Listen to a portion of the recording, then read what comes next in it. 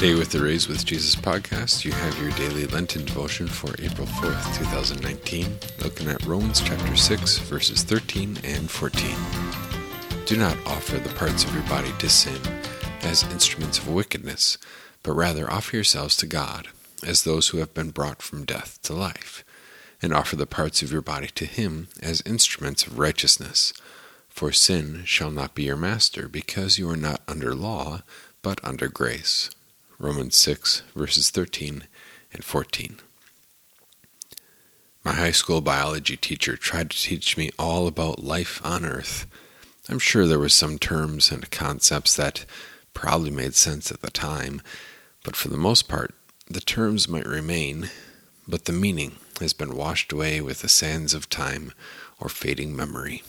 ATP, Krebs cycle, photosynthesis, C4 or C3 carbon fixation, not a clue. But one fact has remained, oddly enough. Perhaps it's related to the high school athlete's fixation with lifting weights. Maybe it's just a fluke. But the fact that I do recall is that muscles only contract in one direction. Thus, one set of muscles bends the arm, an opposing set of muscles extends the arm. The two sets of muscles cooperate in order to do a simple task, such as throwing a football. In spiritual life, law and sin are like these two sets of muscles.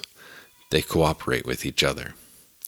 Even though law is good and sin is wicked, they work hand in hand to drag the sinner down. But sin, seizing the opportunity afforded by the commandment, the law, deceived me, and through the commandment, the law, sin put me to death. Romans chapter 7, verses 8 through 11. The sting of death is sin, and the power of sin is the law. 1 Corinthians 15, verse 56. But Paul says above that we are not under law, but under grace. If we were under the control of the law, sin would be our master. If our life were simply a set of rules and obligations, principles and guidelines, then we would be endlessly trying to make up new laws and principles for every new sin that pops up. But thanks be to God, we live in forgiveness. We pray. Lord, have mercy. Christ, have mercy. Lord, have mercy. You have set me free from the hamster wheel of endless law and regulation. You have forgiven me completely, with no obligation to you at all. Lead me to rejoice in this truth. In Jesus' name, amen. God bless your day.